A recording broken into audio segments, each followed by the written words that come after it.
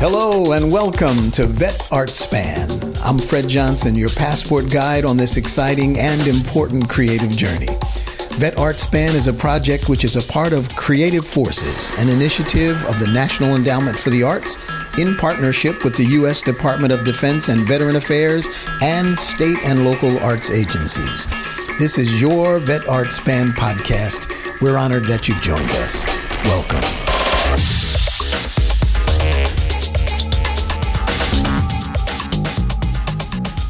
Welcome to another edition of Vet Art Span. I'm very happy to be here with a gentleman who is a veteran and also a master artist and a great appreciator of the arts. We're here at the Straz Center, and I just took him on a tour of the center. Always great to have the opportunity to share this magnificent place, especially with our veteran community.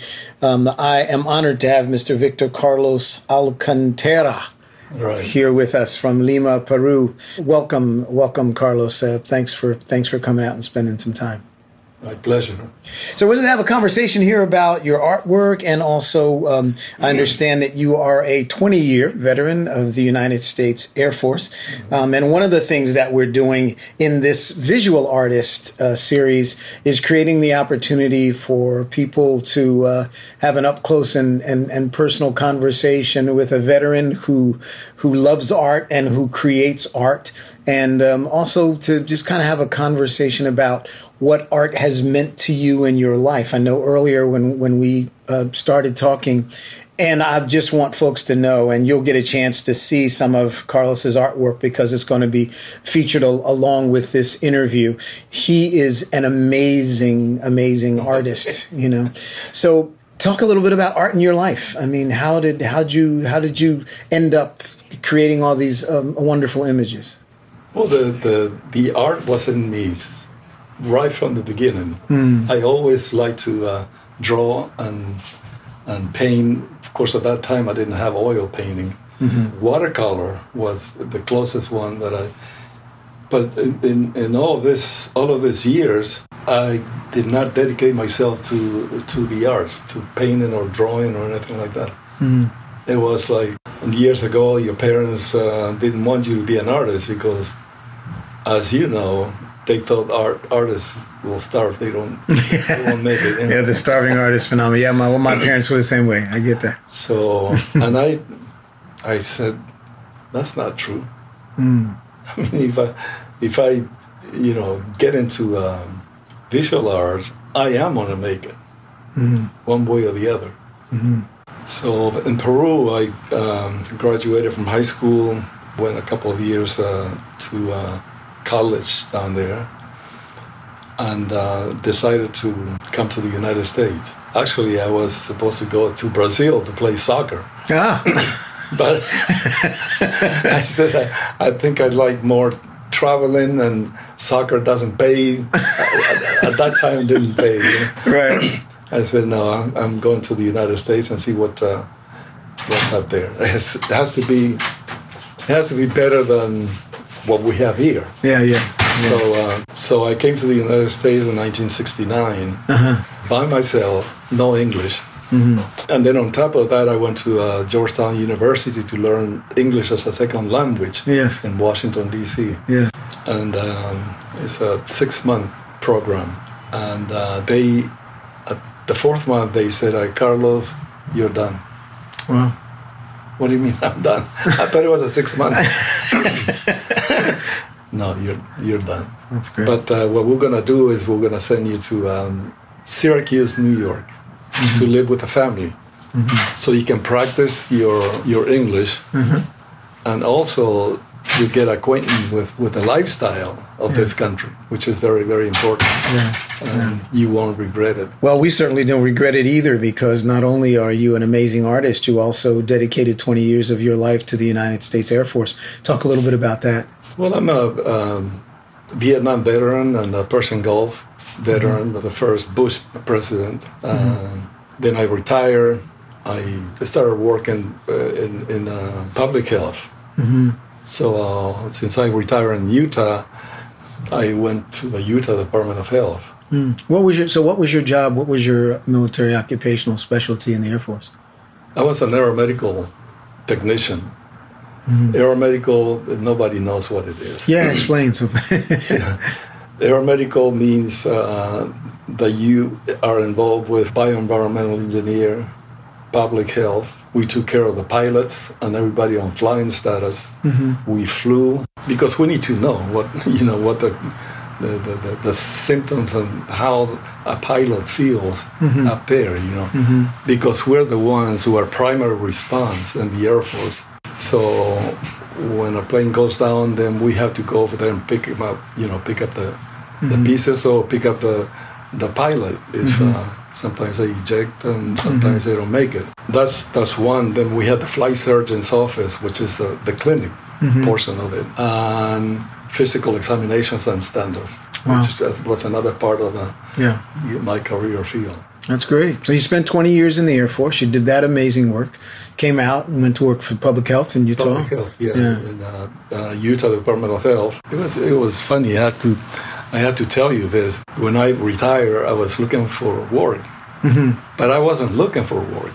I just told my friends that I'm gonna be looking for work. Okay, and they were playing a dice type game, but it was to read your fortune or whatever. I said, okay, you want to do this? I said, why not? So they rolled the dice, and the lady who never met me before in my life. Right. So she was reading what she was seeing, and she said that you are the type of person that you don't have to look for work. Work will come to you. And sure enough, there was a guy from the Army, retired, who told me about a position in the health department, in the epidemiology area. And I said, no, I don't want anything to do with medical anymore. No, this is no medical. You call this the paramedic or right. This is something else. That's something that we need you. So he brought me the application. It's a 40-minute drive from Salt Lake City to Alton, where I live. Give me the application. He said, whenever you're ready, come over and pick it up. So I was ready. Meanwhile, I enrolled in Weber State University. I finished the application. I said, application is done. You can pick it up, or I can drop it by your office. No. I'll go and pick it up. Okay. So he went to my house and picked it up. And in 3 days, my boss that interviewed me, and he called me up and he said, you've been selected for this position, and when would you like to interview? This is what we pay. I said, well, give me a couple of days and I'll let you know. Because I have to run this through my wife and all. So I called him up. They interviewed me and they hired me. It's interesting. I worked for 4 years, I believe, in Utah. And then this gentleman who I never met, but I took his place, he was telling me about the epidemiologist. And he said, after a year, I think it was, he said, Carlos, there's a job just for you in Portland, Oregon. Portland, Oregon. Wait a minute, it's a rainy city, isn't it? It rains a lot. You like it.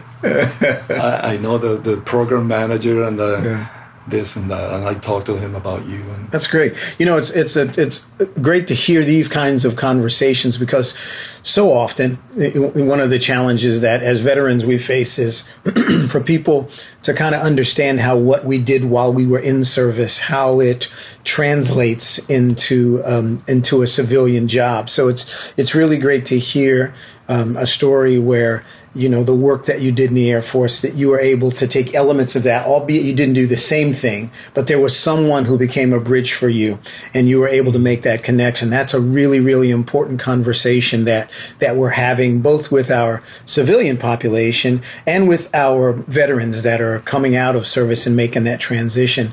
It's important for the community at large to understand, how is this job that a person does in the military, how does it relate to, or How does it connect to the nomenclature and the structure of jobs in the civilian world? So it's a really great thing.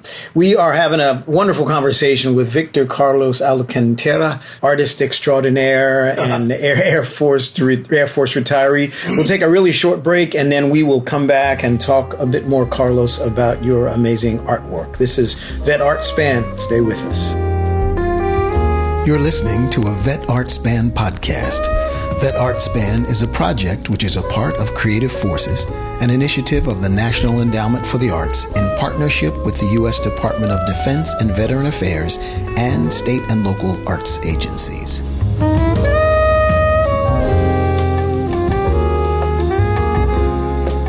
We are back with Carlos Cantera, and Carlos just on the break was telling me that, not only did he retire from the Air Force, but he also, through a number of jobs, he took that job in Oregon, and then from there had a contact with someone who made him aware of a job with the Center for Disease Control, and he went to the CDC and also retired from the CDC. So here we've got a double retiree guy who looks like he's 25 years old. I don't get it how you do that. It must be all that tennis that you play.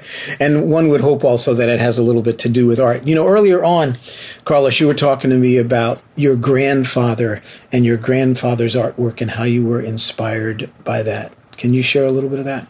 Well, my grandfather was an artist. Mm-hmm. That's what I call an artist. Mm-hmm. His work was unbelievable. Mm. Particularly the portraits that he did.